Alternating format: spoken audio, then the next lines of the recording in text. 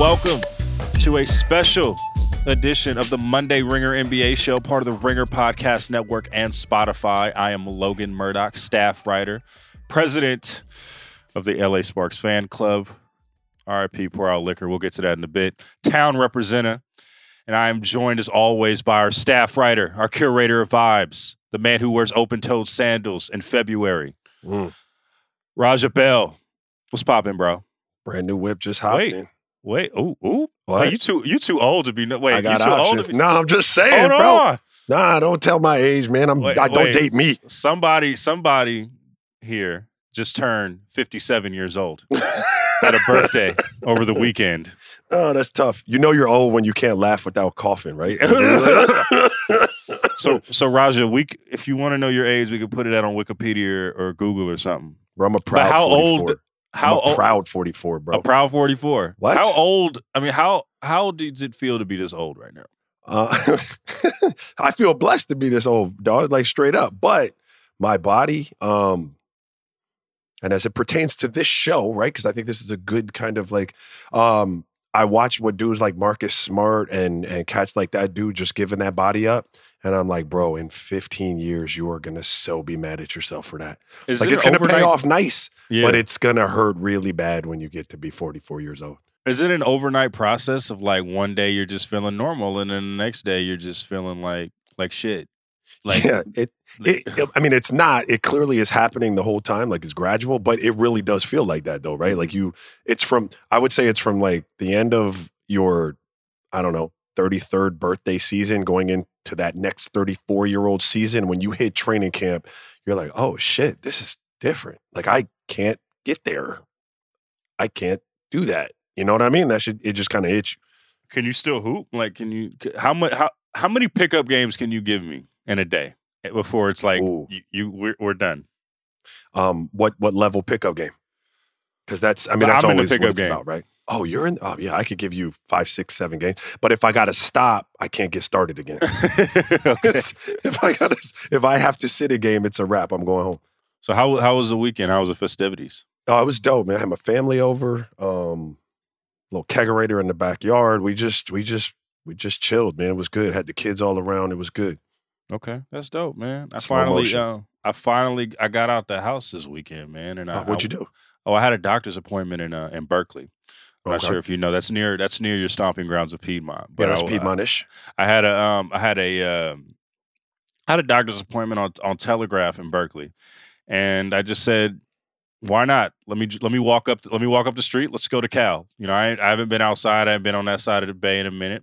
Let's do a little safe walk with the mask on. Let's go up Telegraph. Yep. So I'm going up to Telegraph, and I get to the Cal Berkeley campus, and suddenly I have the urge to use the restroom, and I'm like, okay, well, let's figure out where we're gonna find it, right? Mm-hmm. And I'm walking everywhere. I go to the Amazon store. On campus, nothing, right? But I go to the Amazon store. I'm trying to find this restroom, and I asked the OG lady at the Amazon thing, and I'm like, "Hey, do you know where any bathrooms are?" And she goes, "No, they're all closed. And what you need to do as a student, you need to email administration and figure out this, because this isn't a safe thing. You guys should always have access to bathrooms on campus." And so I say that story to say, I don't know how I should feel to be thought of as a student still. Is that a good thing? How should I feel about this? Yeah, I think you should be. That's flattering. It's flattering at this point. Yeah. Okay. I was in that weird space too of feeling like if you carded me for some wine at like the liquor store or something like that, should I be offended? And you know, with more perspective, dog, always take it. Like, because right now I give a lot to be carded. Do you get carded now? Do you occasionally when I don't have this scruff on my face? Yeah, I will occasionally get carded. Yeah. Do you like be hella juice and just go into your wallet and just give I got it right here. My ID's right here. Give my shit to Tiger. I just hit him with the quick little. Still got it, huh? Yeah, still got him. Yeah, man. Okay, all right. Shout out to the lady at the Amazon store for making me feel younger. The OG lady. You get the OG lady. Shout out to the OG. Also, shout out to Sasha, our producer, also a birthday girl. Big up. Birthday, today, Sasha. Yes. Oh, is it really? Yeah, today's our birthday. Happy birthday, Sasha. We did a whole pre-show and ain't nobody tell me shit. Virgo gang. Okay. Thought you knew. I thought you was out here. Let's get to the show, man. We're here on we're taping this at 8 a.m. West Coast time. Raja's out here living large. It's somewhere where he's at. It's 3 hours ahead. So, shout out to him. We're recording this. We're recording this a night after the Lakers win Game 2 of the Western Conference Finals. After Anthony Davis 3-pointer at the buzzer. Was this game ever in doubt to you, Raja? Because I didn't see it. I know the Lakers were up double digits, lost the lead in the final minute. Nuggets had a quick lead. Were you ever in doubt? I know I wasn't. Yeah, I mean, through 99.9% of that, I was not in doubt. When the Nuggets took the lead, the Lakers had the ball, and the shot was blocked in the corner. I had some serious doubt. With the two and change on the clock, the inbounds, I don't trust that situation. I felt like it was in jeopardy. But up until that point, I was good. I always felt the Lakers had it in the bag. See, that's the thing about this series for me. I think that I don't really see the Nuggets, and I know we've got criticized on this show. I'm not sure if you know this, for not talking about the Nuggets run enough. Oh, have we? We've gotten some real pushback about not talking about the Nuggets enough, and that could be on us, maybe. They've been a great story. Well, allow me to say this. Can I say this? Can I interrupt real quick? Just for anyone. Go ahead. I feel like if the Nuggets were the Nuggets are the second best team in the bubble right now for me. Yeah. They just happen to be playing the best team in the bubble. You think they're better than Miami? I would have them beating Miami or Boston. So I think of them that highly, whether I've said it or not on air. They're playing a team that I don't think they could beat right now. I don't think that they could beat them either. And have we talked since the Clippers fumbled the bag, right? I think I'm just still more annoyed that the Clippers fumbled the bag than the Nuggets being a great story, which they are, right? And I think this is the first series where I don't see any hope for them right now. What do you think? Here's what I think. When you get a performance like you did out of Nikola Jokic, both with points and the assists, Jamal Murray does Jamal Murray things. The Lakers turn it over 23 times.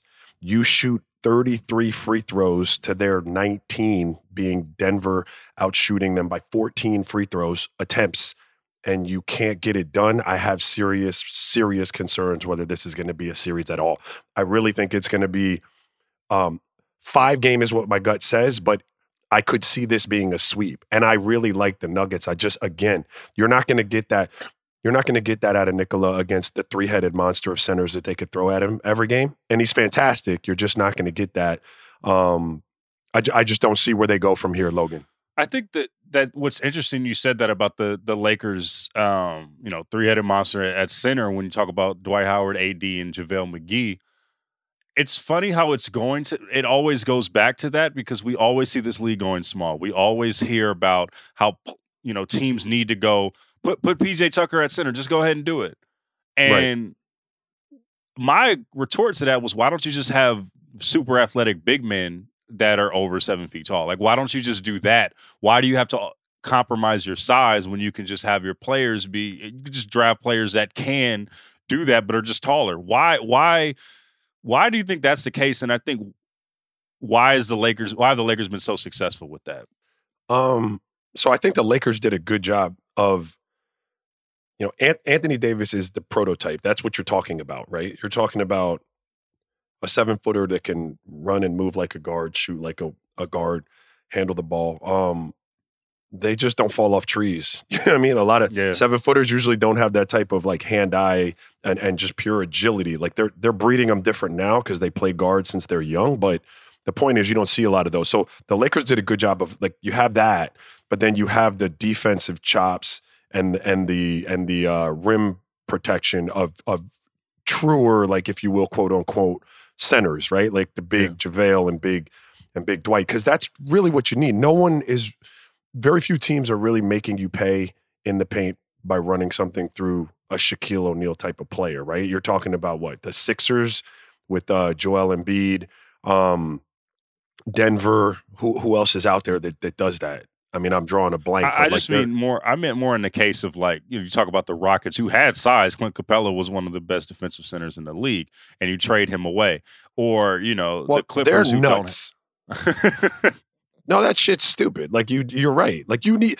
I mean, to boil it down, maybe I misunderstood the question. Like, yeah, you need size. You have to have not just to deal with the Nikola Jokic or AD, but just to protect the rim in general. When you got these dope ass wings that are flying through there trying to finish at the rim. Like, what if you don't have Bam Adebayo? If you're the Heat, Jason Tatum dunks that shit. It's a different series, right? You need size. Yeah, and I just feel like we've gotten so much to pace and space and guys who can switch, but I think you do need that. You still need that center, and I think that we're seeing that with the Lakers right now because they could just trot out multiple dudes at Jokic, and Jokic in a way that the Clippers just didn't and couldn't.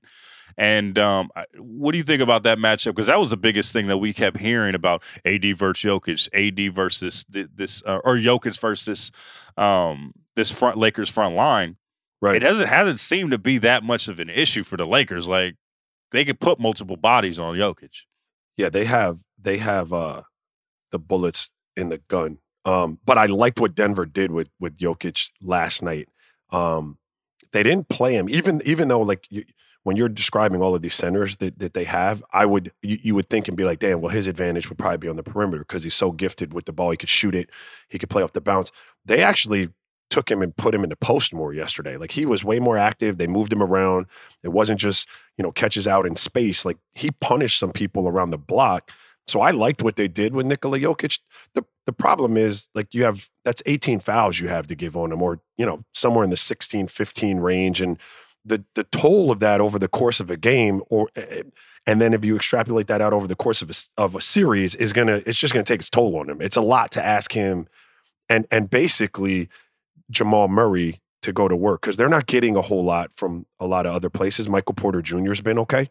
But, if the Lakers are going to outshoot you from three and their bench, and we thought that, I don't know how you felt, but I felt like the Lakers bench was probably their weakest part of their team. If they're outplaying your bench, if you're the Nuggets, there's some problems there. No, yeah, for sure. I mean, we talked about the Lakers bench for much of this time that we've been talking together. In fact, when we were talking about Lakers-Clippers, that was what the Clippers had an edge over, at least on paper. Like, the Lakers are reliant on LeBron and AD. Yes, they're LeBron and AD, but you do have to have that supporting cast. Caruso out here balling right now?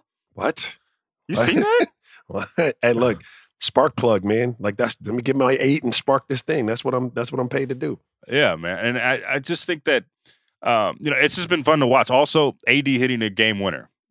Did you see the play, and did you see just the defensive lapse of Mason Plumlee? Yeah, I saw it. And I just want to put more context in that before I ask you this question. Now, the play came after Jamal Murray blocked Danny Green's shot out of bounds. Right. No timeout was called. When you're in that situation, do you already have a defensive strategy lined up? Like, how does that work when you don't have the timeout to go over that? Is it a case of, I didn't know what I was doing, or is this what is going through Mason Plumlee's mind at this point? Mason Plumlee clearly thought that he was going to switch a screen. You see him drop underneath the screen that never took place. Like, as I think it was, I don't know who it was that was there. It looked like he was going to set it, but he didn't set the screen. So Mason Plumlee, this is why, to take it back to the conversation we were just having, it pays dividends to have those big, versatile players like AD, because Mason Plumlee's of the world aren't used to chasing somebody off of screens. Like, that's my job. That's a wing or a guard's job. Bigs don't typically do that. So, I would have already known, like, this guy, I got to run on his hip, trail, and if he shoots it with me attached to his hip, God bless him. I'm not going to give him space. But you just saw Big, not used to being in that situation, not being, really coached up about it, like lose track of what was going on. What do you think about the symbol of AD hitting a game winner for this Lakers team? Because we talked about this earlier about how you wanted to see AD take a bit more of a leadership role and be that number one guy. Is this playoffs kind of shown that he can do that for this team for you? Yeah, I was worried, full disclosure, first half yesterday. after what he did in game one, and he came out and I don't know if I should have worried, though. Tell me if I'm crazy for this. It looked You like might be. LeBron. I might be. It looked like LeBron was obviously there to make his statement last night in the first half, right? Mhm. And I don't know why somewhere deep down in me, I was like, damn, I wonder if AD just had a couple too many for LeBron in game one. I don't know. Like, I'm not saying that that's the case or LeBron would ever act like that. That's just what went through my mind, right? And so, but then when AD took the reins back in the second half, LeBron let him do his thing, and then AD closed it, which I've always kind of, just wondered if he had that dog in him. Not saying that he didn't, but wondered about it. I do think it's great for the Lakers. It's going to be great for AD and LeBron in the next chapter because they're going to win a championship this year. And then next chapter. Are you guaranteeing? Yeah, you can stamp that. I just did that. Yeah. Okay, big bang. And then going forward, you're going to have to hand those reins over to AD if you're LeBron. Do you know what I mean? I think that, we were talking about this in the group chat where do we think that AD is prime for that role, and is LeBron ready to give it to him? And I think that LeBron is ready to give it to him. And I think that that's something that he wants. I think that's something that he said outwardly that he wants. This is going to be AD's team at some point. I mean, I think that it's a formality that AD is going to sign with them. He's going to sign back with the Lakers. I think that this is all part of the plan. I don't think that there's any animosity or anything towards that transition of power. Do you? I don't think so. But I would ask you the question: even if there's no like animosity, and I've said I wanted to do it, do you think that someone who's used to doing what LeBron does and calling the shots, do you think that's an easy transition? Do you think that's something that he's just going to like relinquish? Do you know what I mean? Like I don't know. I mean, on the easy. floor, maybe not everywhere else, but at least on the floor, AD's the guy because he has to be. Right? Yeah, I think you're right. And LeBron, as long as LeBron could get like close to 20 and 8 rebounds and 9 assists, LeBron's fine. LeBron's not a selfish dude in any like on the court at all. He's just trying to win games. So I think he'd be all right with it. I just wonder sometimes, never having been that guy, like how easy it is to transition, because it was hard for me to transition in my limited role to like my even lesser of a role. So I wonder what it's like for those guys. Did you say I'm Raja, but I got power? Y'all got me messed up right now. What's going on? Is that what you said in Utah? Is that you're like, guys? Nah, listen, I went back to Utah fully expecting to come off the bench. And like it just for 2 years, the young guys weren't ready to take it yet. And so I kind of just defaulted back into a starting role. And it was just enough for me to think I was probably a little better than I was. Was there a humbling that came through right there, Raja? What at that point? Yeah. Did you get what was it? It was an anti-humbling because I was like, shit. Oh, I still do this because I thought, when I signed, I was like, yo, I'll come off the bench, be a good locker room dude, and then here I am starting for 2 more years. I just spurned Kobe. You know what I'm saying? I got 2 extra years of a bag that I didn't realize I was gonna get. Right. All right, for sure. Yeah. But speaking of animosity, LeBron got some animosity toward these media voters for this MVP. How do we get a vote? What is the criteria to get a damn vote? That's what I'm saying. So LeBron said he was pissed because he got a second place finish. And honestly, when I see some of the votes, I can't be mad that he's mad. I will say is that Giannis should have won it. But when I see some of these ballots, there's one ballot that came out. And let me show you. Let's decipher this thing. Okay. There's one media ballot that had Andre Drummond as first place defensive player of the year. What? Had Hassan Whiteside second place defensive player of the year. Had Luka Doncic as an all NBA player. Had on first team all defense. Luka Doncic? Right. So this is the same dude? Kristaps Porzingis was second team all defense. And Russell Westbrook was also second team all defense in this ballot. Now, when you see ballots like this, you can see why LeBron is pissed. Was that Kanye? It was like Stevie Wonder. But I feel him on being pissed like about this.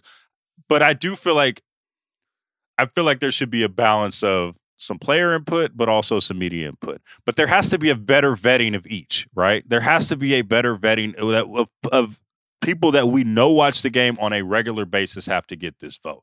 Yeah, because if you watch the game, Luka Doncic is not an all first team all defense. He probably will tell you that. Luka Doncic is not in either of the top 3 teams defensively in the NBA right now. At all. At all. Yes, that's absurd. Yeah, dog, look, LeBron, again, greats, right, Logan? They're going to find a way to, like, fuel the fire and, you know, coming down. But would you agree that he has a bone to pick? I will say this, though. Giannis deserves to be the MVP. Yeah, Giannis is the MVP at every point. Does LeBron deserve to be pissed, though? Giannis was undoubtedly my MVP. I think LeBron can be pissed that it was a landslide the way it was because I thought LeBron turned it on late. And had there been the last whatever amount of games there were in the season, LeBron, I think, could have tracked him down. So, yeah, I mean, LeBron has a beef, but don't beef because you didn't win it because I think Giannis should have won it.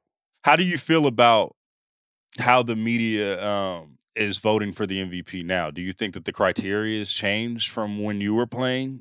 No, I think I've never really thought that the most valuable player was the way people voted for this award. I always felt like it was probably the best player on the best team or one of the best players on one of the best teams. So like team success was going to play a large role in that. And then there are times where I think you can have, you know, just media darling type of status where it gives you a little boost. You know what I mean? So I've never really felt like it was a pure award. You know what I mean? I don't know. Does that make sense to you?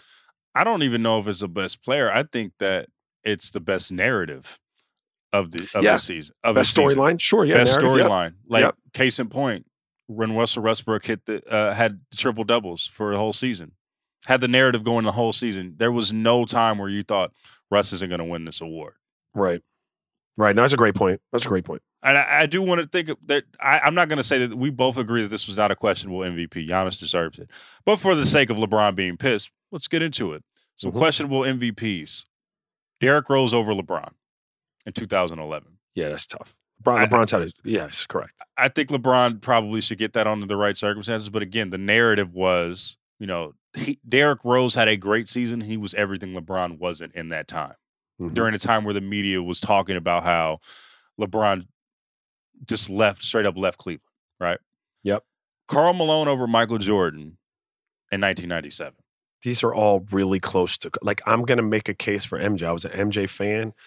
I know what the Bulls were doing.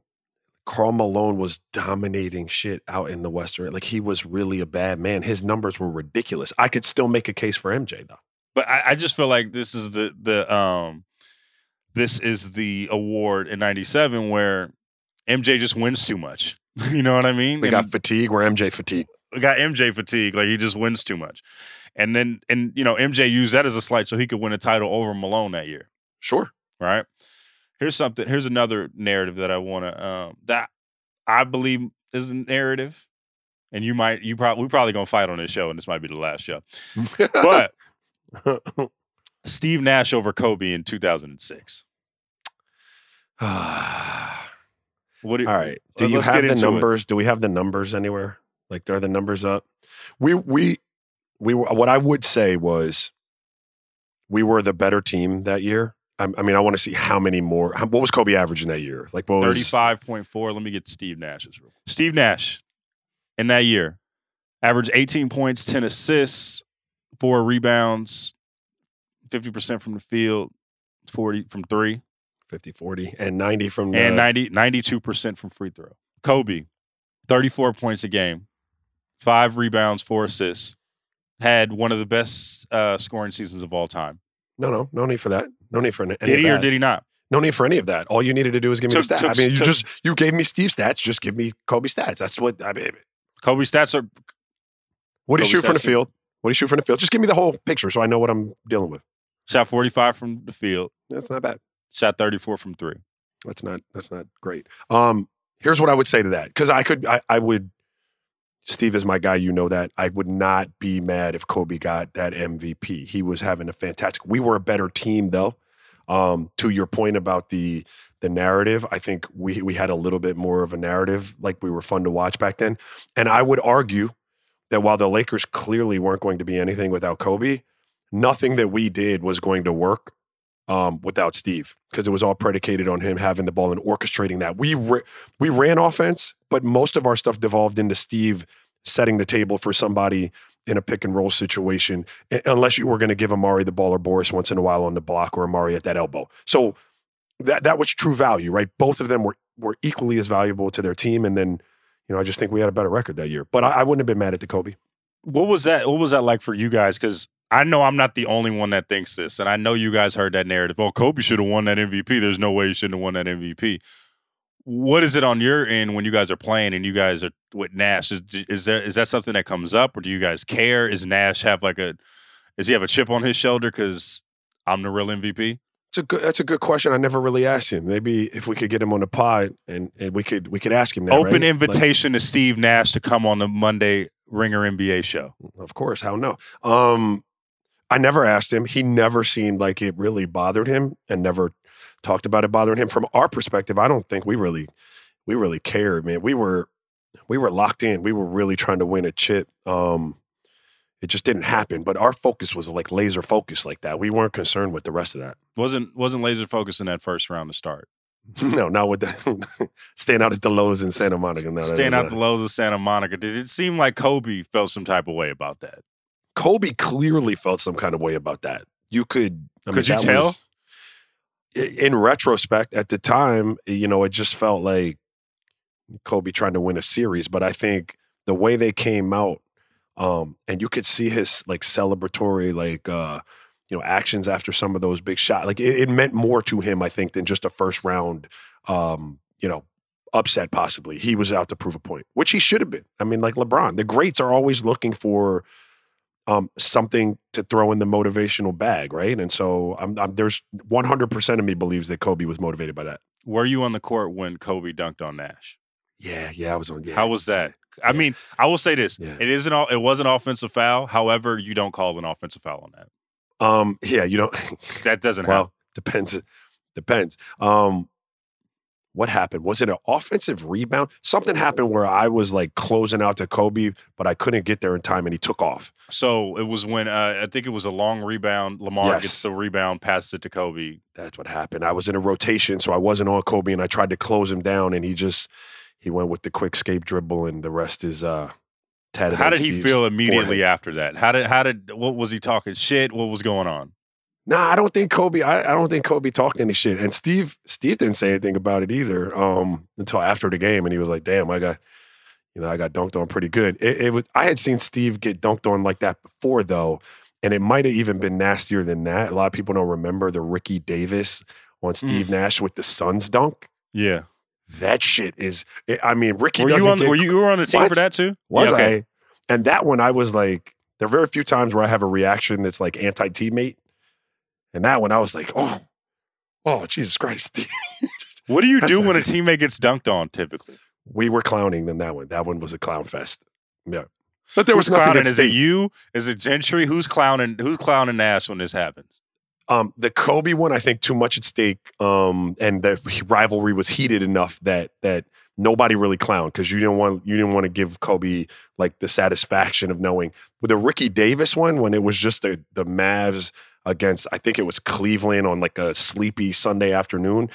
It was me, Walt Williams, Nick Van Exel, Eddie Nahara. Everybody sitting over on the bench was clowning. He got dunked on like that. How does he take that? Is he chill? Is Steve chill when he gets dunked on? Like a champ, bro. So very self-deprecating dude. Like doesn't take himself too seriously. Knew his limitations, like as a defender, so that kind of added to the insult. You know what I mean? But he was cool about it. I always think about that, but I do look think that shit up. Look that shit up. If you don't remember we're that, gonna look it up. We're gonna look it up. Hold on, look let's look that up. Wait, it's a fast break. Hold on. It's been a rip away. Yeah. Oh. Correct. Oh. Yo, why is Nash always trying to take a charge? Bro, you're bugging. Get out of there. I don't know. Why, bro? Here's the thing, though. If you know someone's going to dunk on you, they're never going to give you that call. If the dude finishes the dunk, you're not going to get that call. Charge taking number one, Logan. Meet him before he jumps. If you let him get in the air, it's 50-50 and you're probably going to get dunked on. So you got to get him as he plants to take off so that you disrupt the whole takeoff. What's the coldest dunk you've ever had? And what's the coldest poster you've ever been on? Because I'm about to look up both of these right now. See, I didn't dunk a lot in the NBA, man. My best dunk in the NBA was probably on Lawrence Funderburk. I was playing for the Mavs. It was probably second round of the playoffs, 2003. I came down the middle and just took off. And Lawrence Funderburk, it was my probably only and one dunk as a pro. So I dunked it on Funderburk and converted to three-point play. I don't know that I've ever been in a poster. Why? Because you just luck? I wasn't meeting anyone at the rim. Like I didn't try to shot block. So or I wasn't giving up. Were you giving up on it? Like we're just like I'm fine. I'm not gonna do this. If I can only get like my wrist over the rim, it don't make a lot of sense for me to be trying to block like Ricky Davis or Kobe at the rim. So my job was to try to stop him from getting to the rim. Once that happened or didn't happen, that was up to like Dikembe and Kurt Thomas and Sean Bradley and those dudes. What's the instance when the guy's coming downhill, right? And it looks like he's going to dunk on you. Is it, I'm going to like try to strip him or I'm just going to get the hell out of the way? Like what is going through your mind when a guy either on a fast break or he's just coming down the lane? Yeah, that's a good question. That's you're talking about tenths of a second to make this decision, right? And it's, if I can get to your feet, like, okay, I don't have to get you before you take off, but I have to get you before you get like 33% into your ascension on the jump, right? Because once you've hit that point, then hitting me is just going to propel you higher. So I've got to, that's what happens, right? Like if you hit, I'm just taking you further up to the rim. So I got to catch you like at 25% or earlier in your ascension. As if I can't get to that, then I'm pulling a flyby. Like I'm just going to run through and try to swipe at it, or I'm just like running through your path and getting the hell out of the way. Another thing though, because it's always the funny thing to ask players this. You guys do weird shit when you're guarding people. Like when you're not guarding people, but not actually guarding them. Like if you're late on a closeout, you try to tap his leg and stuff. Does that stuff actually work? I hate seeing you guys do that type of stuff. It's just so. Or you guys do the. Kobe used to do the clap. The clap at him. Yeah, like. But when you're clearly like out of a rotation. Like, or you're not playing well and you're just do the weak shit on defense. Of the legal weak shit to do. Most and you can get into the illegal stuff too. You're out of the league. I will. I'm going to go into that. But like the tapping of the leg, the poking in the belly, those can work. Because they can work. Because you're kind of vulnerable when you go up for a jump shot, right? Like you're not ready for the tapping on the leg, not a big deal. The poking in the belly can throw you off a little bit. The rest of that, is silly. Like I got two boys. I got a 12-year-old. 13 and 11. My 11-year-old is a little bit more like me in that he will get away with anything you'll let him get away with. So he is a big believer in poking you in the belly, like on the closeout. And I've seen him get into multiple fights because of that with his brother. But there were guys, and like there were guys that for a fact on that closeout, they were going to try to stick a foot under you. Like that type of shit. I always felt like even though people thought I was a dirty player, I didn't play like that. Like, you know what I mean? Like I was physical. I'd flop. Like I had my moment with Kobe, but I ultimately wasn't trying to like break your ankle or something like that. I've had guys put the foot under me and you see it on film and I confront them and they couldn't even hide from it. Cause it's like, yeah, I did that. And then the other one was the tap in the nether regions, which you've seen boys fight. Like you saw Channing Frye and who was it? KG square up over that. Yeah. Boys used to do that, and that's pretty uncool too. And how do you combat that? Do you have to fight them? Do you have to go to the threat of a fight? Like, how do you, when someone goes under your leg, how do you get them to stop doing it? Yeah, you listen. You're out of the league now, bro. I tell my sons, I'm a big believer in this shit, man. Like there are times where you got to do what you got to do. So you're gonna have to fight somebody. You're gonna get in trouble, and you're gonna have to suffer like the repercussions of having to fight them, but you got to fight them. Like, have you ever had a situation where you've had to just be like, hey, bro, check this out? Oh, what? Listen, me and KD, like he was a rook in the league, and he caught me. We were in Seattle, and he caught me on a closeout, and I liked KD. I still like KD. So I went up, I turned the hell out of my ankle, man. Like square on his foot, all my weight on it. And I was infuriated. I looked up at him. I said, boy, please tell me you ain't do that shit on purpose, man. Because I was like, and he looked at me. He was like, I didn't do it. I went back and looked at the tape, and it was an accident. But like in a situation like that, I'm going to have to, next time I see you, we have to do something. If this is you your did it on livelihood. purpose. This is your life. Yeah. But KD didn't do it on purpose. But that's the way I felt about that play, right? Mm-hmm. And because yes, you are costing me money. Yeah. Okay. Let's take a quick break. The Ringer NBA show is brought to you by FanDuel. We're teaming up with FanDuel again this football season, but we've got something new for you this time around. Something new. All season long, you can play the free Ringer Mega Contest on FanDuel. Here's how it works. Just pick 5 NFL games against the spread, including 1 double down pick. Get 1 point for every correct pick and 2 if you hit on your double down pick. FanDuel will add up your score every week. Just finish in the top 100 on the season-long leaderboard to make the playoffs and compete for your share of $25,000. It's that simple. Looking for locks? I'm taking the Bucs over the Broncos. Another lock, hard for me to say, but I'm taking the Patriots over the Raiders. As an Oakland native, this hurts, but it has to be done. Have you seen how Cam Newton's been playing? I'm just saying. What you need to stay away from, though, is the Chiefs versus the Ravens. I don't know about that one. I'm staying away. You got Lamar Jackson and the Ravens D versus Patrick Mahomes. It's just too close to call for me. Also, you can still join if you missed out so far. It's not too late. But realistically, this is the last week to make up ground. So get in on the action now. The top 100 make the playoffs to compete for a share of $25,000. Play the Ringer Mega Contest for free every week, only on FanDuel. Go to FanDuel.com/Mega Contest to make your picks today. This is FanDuel.com/Mega Contest. This episode is also brought to you by Square. You may know Square as that little white card reader that helps you make payments. I don't know if you guys heard this, but I strolled around Berkeley, California this weekend, and I had a fun time just going through all the small businesses and getting some food. I got some food at IB's, place I like to go to get my hoagie. So they had a little Square card reader that I can just put my little card through. Or if you want to, you have Apple Pay or anything, you can scan that right on the card as well. But here's the thing that most people don't know. Square has so many more tools to help your business, especially right now when you're looking for new ways to sell. To get your business online, Square has a free online store for pickup, delivery, and shipping, and a free customer booking website that's perfect for scheduling in-store pickups or virtual appointments. If you're selling in person, Square makes it easier for you to switch to contactless payments like Apple Pay and touch-free hardware for your counter and curbside and back pocket. No matter where you take your payments, you can get instant access to your money with free business debit cards. All these work together, all from one place, and that's just a start. So no matter if you're a restaurant or a clothing store, a plumber, or a dance instructor, Square has all the tools to help. See everything Square can do at square.com/go/Ringer NBA. Now back to the show. Let's talk some Celtics Heat, Raja. Mm-hmm. So the Boston Celtics, they took care of business. All the cliches. Got it back to a 2-1. Cut it to a 2-1 lead. Before we get into what I want to talk about, which is Jimmy Butler, let's talk about the Celtics for a second.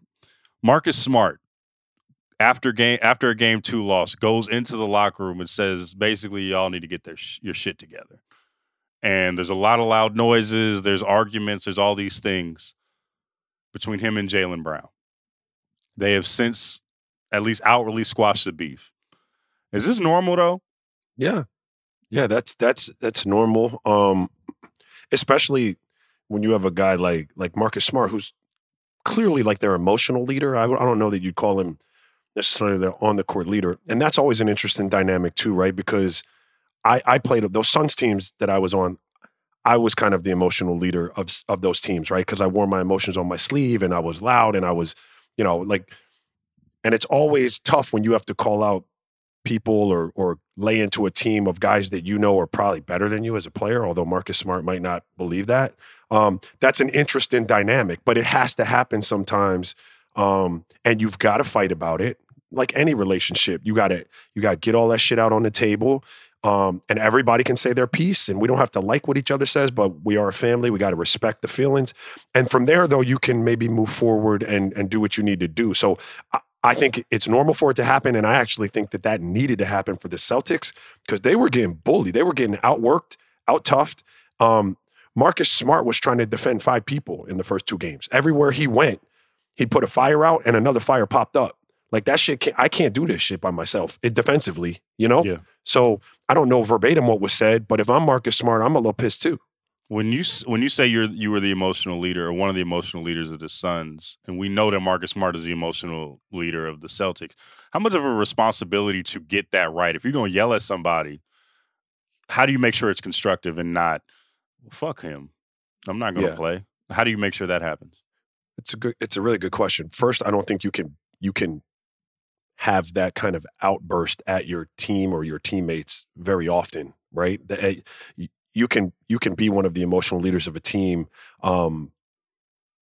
and have different interactions with people that would support that without having to have that big blow up. Like when you're going to go off, like I remember a situation in Sacramento. It was probably 05, 06. It was halftime.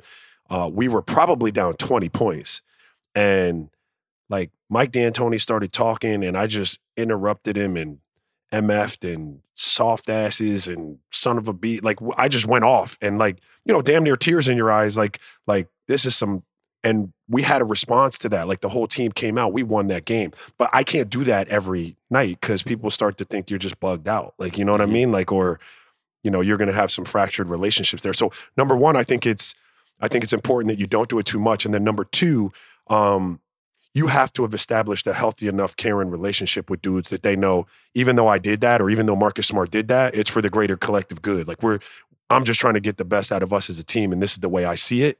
And if we can agree to kind of move past it and work things out, that we're going to be straight. Like we won't hold any ill will towards each other because of it. So you just cut Mike D'Antoni off and just cursed everyone out? I cursed everybody. What was the circumstance? What happened? It was no circumstance. Like Mike. No. I mean, like, tell me about like what was the season going like? What was going on when? No, we were in the midst of a good season. We were a good team. We thought we had championship potential, but we were in Sacramento on one of those sleepy mid-season games, and they were wearing our ass out. And whether it was right or not, like because I haven't watched the film, I felt like we were just getting out toughed, and I prided myself on playing hard and playing tough. So in my mind, I thought I was doing that. And whether I was right or wrong, again, I didn't feel like everyone was giving the same effort. So I let us have it, and the other thing I think is important though, is to include yourself in it, even if you don't feel like you're part of the problem necessarily. When you're doing that shit, it's got to be we. It can't be y'all. It's got to be like, we have a problem. We aren't playing tough enough. We need to, toughen up or whatever you got to say to him, and then keep it moving. But we responded, and it was the only time I did it that year so verbally and so abrasively, and we had a good response to it. Do you think that the Celtics get help from this? We know in the immediate aftermath they won Game 3, but do you think that this catapults this into a 7-game series, whereas I thought, maybe 4 or 5 after the first 2 games? I got mixed emotions, dog. Like I think, first of all, I think that really helped. I thought you saw guys come out with another level of intensity. I think getting Gordon Hayward back is really huge for that team. It's another playmaker, another versatile defender, a guy that can put you in pick and roll and create out of it and also score the ball. My heart, Logan, says that this is going to be a series now. I don't know. How do you feel about it? Because there's part of me that feels like the Heat, it's a sustainable thing, man. They play hard. They got a bunch of playmakers. They've been doing it all bubble. And then there's another part of me that says, man, is there an expiration date on that shit? And when is that? You talking about for the Celtics? There's an expiration date? For the Heat. I wonder. I'm asking. I don't know. I think that we'll get to this in a second. I do want to ask you a quick question. All right. Before we get to that. You brought up a point about Gordon Hayward. He got hurt, went home, has a pregnant wife, and is talking about going, like, what do you do in that scenario? You stay your ass in the bubble, bro.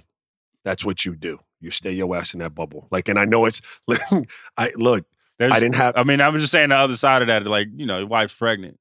Do you go back home? Like, do you have her coming up? Like, how does that work? And yes. I want to be careful, dude, because I say stuff, and I'm not saying that it isn't beautiful to be there with your wife and witness the childbirth. I was blessed enough to be able to do that. I'm just from where I sit. If I had been in the middle of the Eastern Conference or Western Conference Finals, there is no question that I would be at the game. Personally, I can't tell Gordon what to do. I had Gordon as a rook, man. Gordon's a great dude, great family, all of that. I think the fact that you were just at home and you got some time there that you didn't anticipate having, and you saw how much you meant to Boston, I would tell you, man, you probably need to stay in that bubble, dog. I might have done the other thing, Raja. I might have just stayed. I would have just stayed at the crib. If my wife is just about to get pregnant, I might have just did that. Like I might have just stayed at home. Well, if you didn't come back, then that's a thing. That's choice, right? But now you came back. Would you have come back in that instant, though? Would you have come back into the bubble if you go back to mother your children? I would have, bro. I would have because I know how rare it is to have an opportunity to win a championship, man. Like I would have, they don't come around. I went to the finals my first year in 2001 with the Philadelphia 76ers, and I thought at minimum every 3 years I was going to get a sniff, and I never got back. So, maybe that's having a little perspective. But I'll tell you, real quick story on my son Dia. We were in the 2007 playoffs against the Lakers, and my wife went in with which was probably some Braxton Hicks type of thing. She was late in the pregnancy. Them damn doctors in Phoenix induced her to have the baby, so I did not have to miss the game the next night. My wife will never forgive them for that, but that's what they were on. They were like, "We go get the baby out so he could go to the game." Wait, so the doctors already knew who he was. They already did. They were like, "We need Raja." My wife would slap that doctor if she saw her right now because she was so pissed. But we had the baby. I got to play in the game. Wow, it's crazy. Okay, let's segue back into the Heat series. The Heat remind me a lot of the 2011 Dallas Mavericks in a lot of ways. Oh, go ahead, articulate those, please. I'm trying. I'm interested. One bona fide star, right? Okay. Surrounded by a bunch of dudes. Not a bunch. And when I say dudes, I mean that in all respect, like bona fide dudes. Yeah, not regular guys. Not regular guys, like bona fide dudes. Yeah. And they just go on this unexplained run. Mm-hmm. Because if you look at that Dallas Mavericks series, that run, they beat I think they beat the Portland Trailblazers. They go beat the Lakers. They sweep the champion Lakers who were looking for a three-peat. Right. And then they go and beat probably one of the best collections of talent ever in the Miami Heat, right? But they just were on that run with a bunch of veteran dudes, a veteran coach. Probably wasn't seeded high. I think the Mavericks were seeded around the same, if I'm not mistaken. Something along those lines, like 4 or 5, something like that year. Mm-hmm. And they go in and they just go off. I just see that in this team. I think that's the argument, and I don't believe this argument, but there's an argument going around that the Heat could win the title. But that's the argument you can't have for them winning the title, is that they are that type of team that has gone on a run like the Mavericks did. Okay, so I'll ask you another question. That Mavericks team not only had a bona fide star, but one of the best to ever do it offensively. Do you think that the Heat's bona fide star, A, Jimmy Butler, and 2 questions, A, is good enough offensively to carry when he needs to, and B, understands that role? Because, Dirk knew when it was time, he was, give me the ball. I got these. Yeah. Do you know what I mean? It looks to me. I think that Jimmy can carry them down the stretch of a game, for sure. I mean, that's not even a question. He's done that in these playoffs. Now, can he carry a game consistently though? This is consistent. Let's look at his last couple games, and I want to get your take on this. All right. Jimmy has had his last, let's go 5 games. 13 shots his last game. Before that, 11 shots, 14 shots, 6 shots, and 15 shots. Throughout this whole postseason, he's only hit 20 or more shots one time. I know he is the unselfish superstar. I get that. I feel that he needs to be more assertive. It's his team. And maybe that's the old school staying in me, but I think he should be more assertive. I agree with you. I think if you are the the straw that stirs the drink, and I think he is for the Heat. You have to force the issue when it needs to be forced. The Heat play a wide open kind of style where they don't, it's not like one guy's ball. Like they play a real team style. So everyone is going to get their FGAs up, and, it doesn't lend itself to you shooting 25 shots a night like some teams are built. But you certainly, when other guys aren't cooking or games are in jeopardy, you have to get your shot production up. You need to demand the ball, and you have to, for lack of a better way to put it, get it done. And that's what separates like greats from really goods, the ability to do that in a timely fashion. Doesn't have to be all the time, but it has to be when we need it. As it pertains to that 2011 Mavs team, just a little pushback. You had Dirk Nowitzki. I don't think there's a comp for Dirk on the Heat. And I would argue that like there's no one on the Heat that's as good as Sean Marion was as a player in his career either. I meant more so in the sense of like you have an older veteran player. Veteran star. I could dig that. That's what I mean, right? That has been there but hasn't won anything. That has been to that level and hasn't won anything. And I'm not comparing games though, but I mean situations where you have this aging guy, that's on this team, a veteran group that's just going on a run. Fair. That's fair. I think Jimmy Butler needs to shoot more. I think Jimmy Butler needs to, without taking them out of their rhythm and what they try to do offensively, like you're not going to just give it to Jimmy and let him go ham, but he's certainly got to take a little bit more ownership on the offensive end when things aren't going well. Let's take a quick break, and we have a new segment, a new WNBA segment featuring Jordan Liggins. We're talking WNBA. Yes. We have a copywriter, a writer, and an expert on the WNBA, Jordan Liggins. How are you doing? I'm doing great. It's WNBA playoffs. How could you be upset? It's awesome. So I got Jordan on the show under the promise that there will be no LA Sparks slander. Now I don't know if we can promise that anymore. We'll get to that in a second. But before we get to anything, I do want to talk about. You talked about the Wubble. Should we be concerned that the Wubble will be no more? Because yesterday, on Sunday, the Seattle Storm Minnesota Lynx game was canceled or postponed. I think postponed is the right way to say it. It was postponed because of a few inconclusive tests. We don't know when another game is going to happen. Jordan, should we be concerned about the WNBA season? I'm not concerned. First, I'm a really big optimist. So I'm just going to say that it was a bad test kit. These were just errors. 3 times during the regular season, there were inconclusive tests. Mm-hmm. And those players just didn't play. Yeah. But they came back negative the next day, and they were able to play and practice the following day. So I'm just going to hope that that's what's going to happen again, and that we're just going to keep going, and we're just going to forget about this. I don't want it all to crumble, especially Seattle, who might go to the finals. I don't want that to happen. So, do you think that? Because what does it say about the security of the bubble? Because this will be really, really. Everybody's in such close proximity. It seems like multiple people had inconclusive tests. This could be something, though, right, Jordan? Yeah. So this time, that's why they shut down the game, because it was multiple players on Seattle. Whereas before it was just one player, and that player, everybody else tested negative. So this time it was multiple players. But again, being an optimist, I'm going to say they tested right after each other, and those were just a bad batch. Yes. And that we could keep going. I think I would be more worried if it was one from Seattle and one from Minnesota. Then that would mean that, those are 2 separate testing areas, and maybe it's spread already. But 2 in the same team, 2 bad tests, and that's what I'm going with. Okay. Well, we're going to be pouring out a little liquor on the Sparks a little later on. But there was some Sparks news. The Sparks lost to the Connecticut Sun.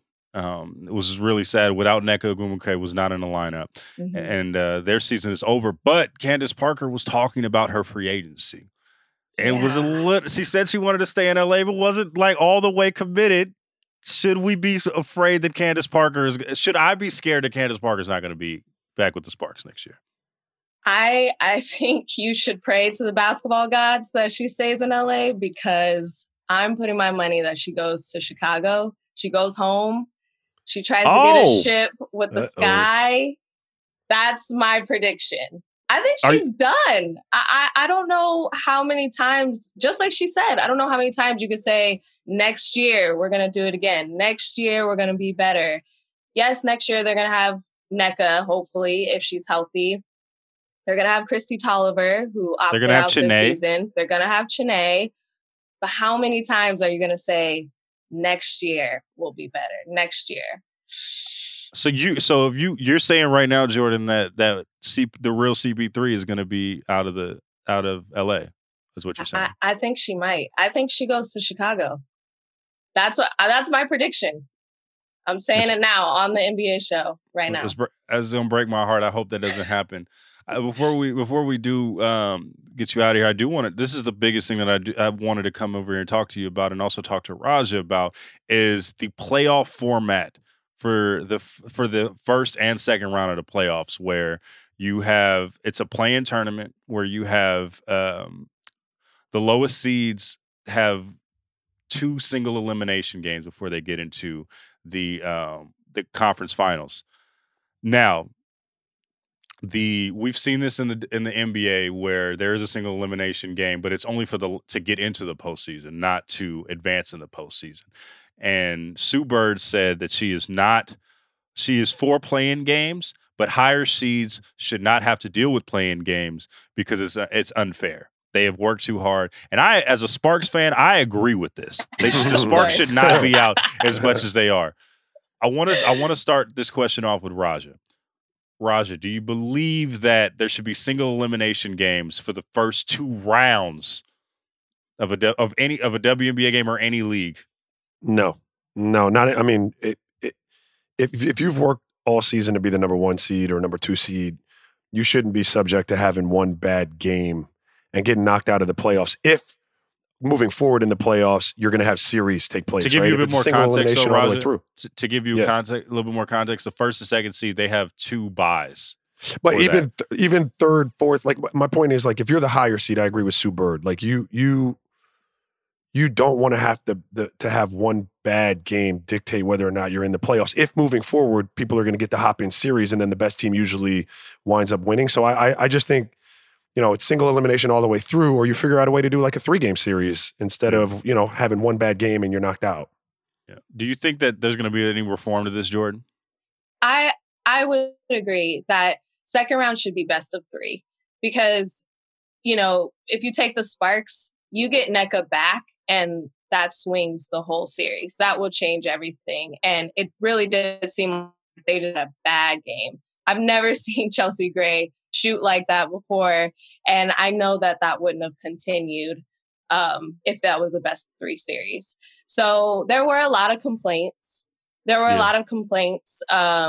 I think that they might tweak it. I like the first round single elimination game. It's chaos. It's madness. It's so much fun. And then the semifinals, best of 5. I think that if it's just a progression, that would probably be better. Yeah. I think that part of the reason there was an argument was costs associated with a 5-game series in the first round. Just for both arenas and both teams, the cost of it was a bit expensive. But I would say that even if you need to have the second round be a 3-game series, you have to give the higher seeds a chance. So we'll see what happens. I really hope that there's a postseason, because we need it right now. So we'll see what happens. But thank you so much for coming on. We should make this a weekly thing for the WNBA. Yes, I would love that. All talks WNBA. Yes. All right, no spark slander is all I'm going to say, and we can't be. We might have to cut that out about the CP going to Chicago. It was really, the whole time I was watching that blowout. We have to say it was pretty bad. Sorry, I didn't wear my Aces jersey. I had to wear my Monarchs jersey. I don't know. She has a piece of Panachero Monarchs jersey. Man, that's respect. Thank you so much. We'll see you next week. Okay, see you guys. It's time to pour out a little liquor, Raja. No doubt. We have a friend of the show, We have one of 5 Clippers fans on the planet right now. It's him. It's Billy Crystal. It's Clipper Darrell. And it's like 2 guys that got free tickets as kids. And he is one of them. Isaac Lee is in the building. Hey. Isaac, you had a week to process this collapse, this shame as a staff record label and a motherfucking crew. Speak your piece on the Clippers collapse. My piece. Damn. Well, first of all, I appreciate you giving me a whole week to give my wounds to heal, time to heal. My piece on the Clippers collapse. I mean, what piece is there to speak? There's no peace. There's only turmoil. There's only chaos. This is in many ways it was to be expected. Suffering is the inevitability of Clippers fans and for the Clippers organization. It is the curse, that the yoke that is on our shoulders. Life is just a precursor to death. Hope is poison. All of those things. It is just suffering after suffering. It is just pain after pain. It is loss after loss. And there's a certain level of comfort in knowing that it's so very predictable. After Game 5, it was like, oh, they're going to blow this. After Game 6, it was, they are absolutely losing for certain, with no doubt whatsoever. And Logan, you and I were talking throughout Game 7. You can tell me what my mood was, what my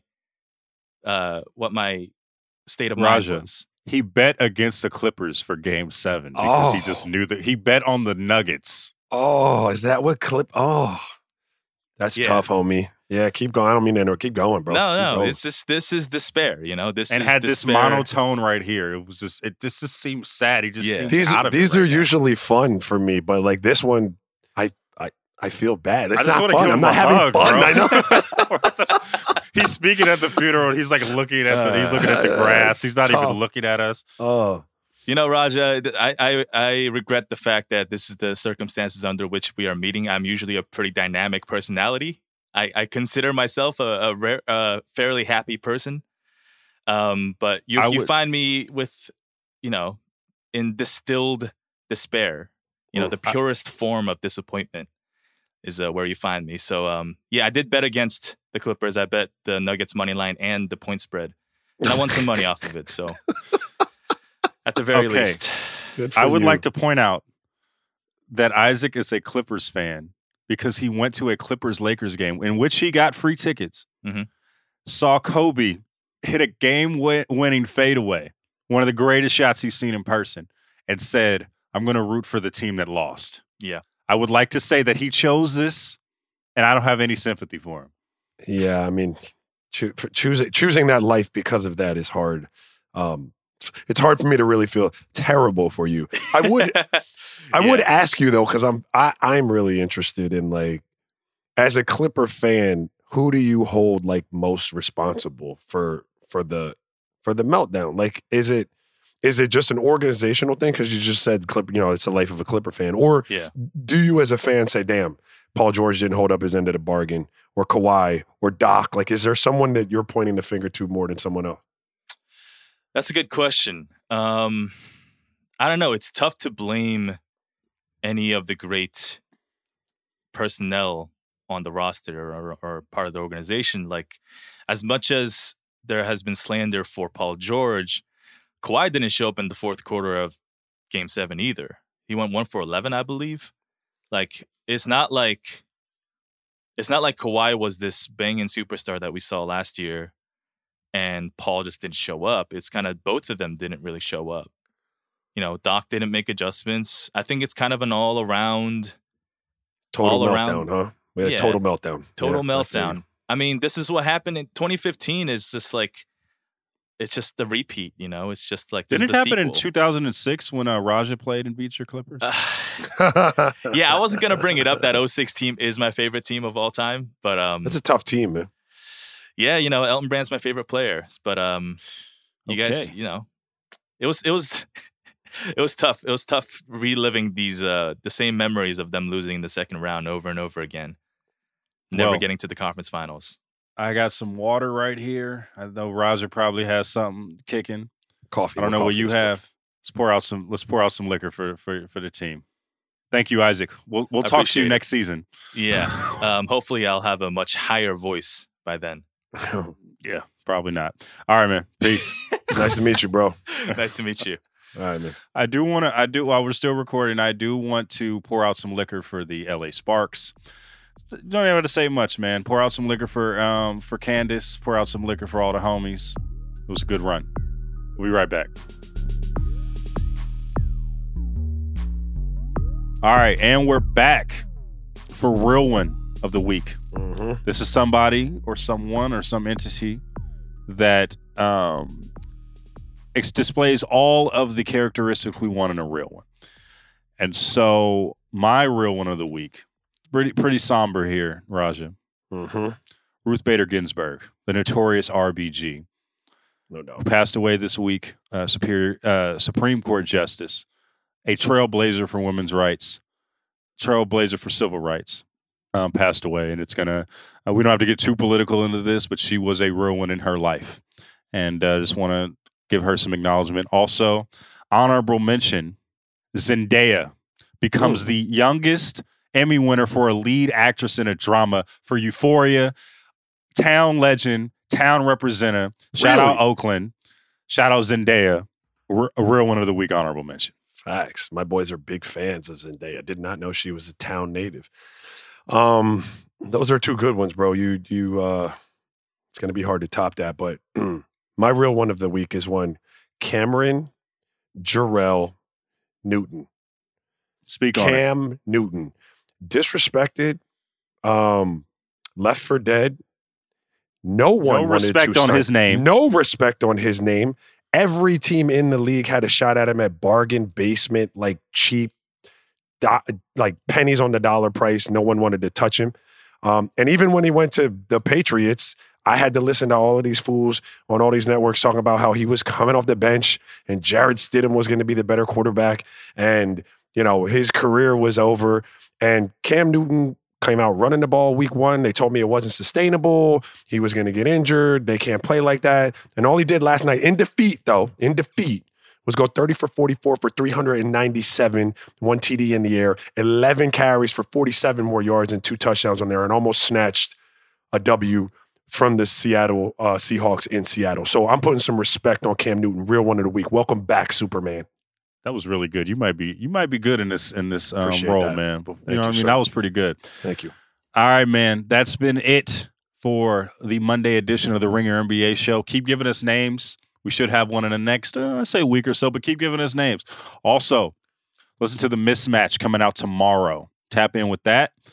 Listen to our podcast, man. On the Spotify network and wherever you get podcasts, bro. Listen, man. You know what I mean? I got to get, birthday shout outs to Raja, birthday shout outs to our producer, Sasha. It's her birthday today. Make sure y'all, pour out some for her. You know what I mean? Shout out. We'll see you. Yes, I don't even know, bro. Everything's going a series messing around right now. Yo, tap into the podcast, bro. We'll see y'all next week.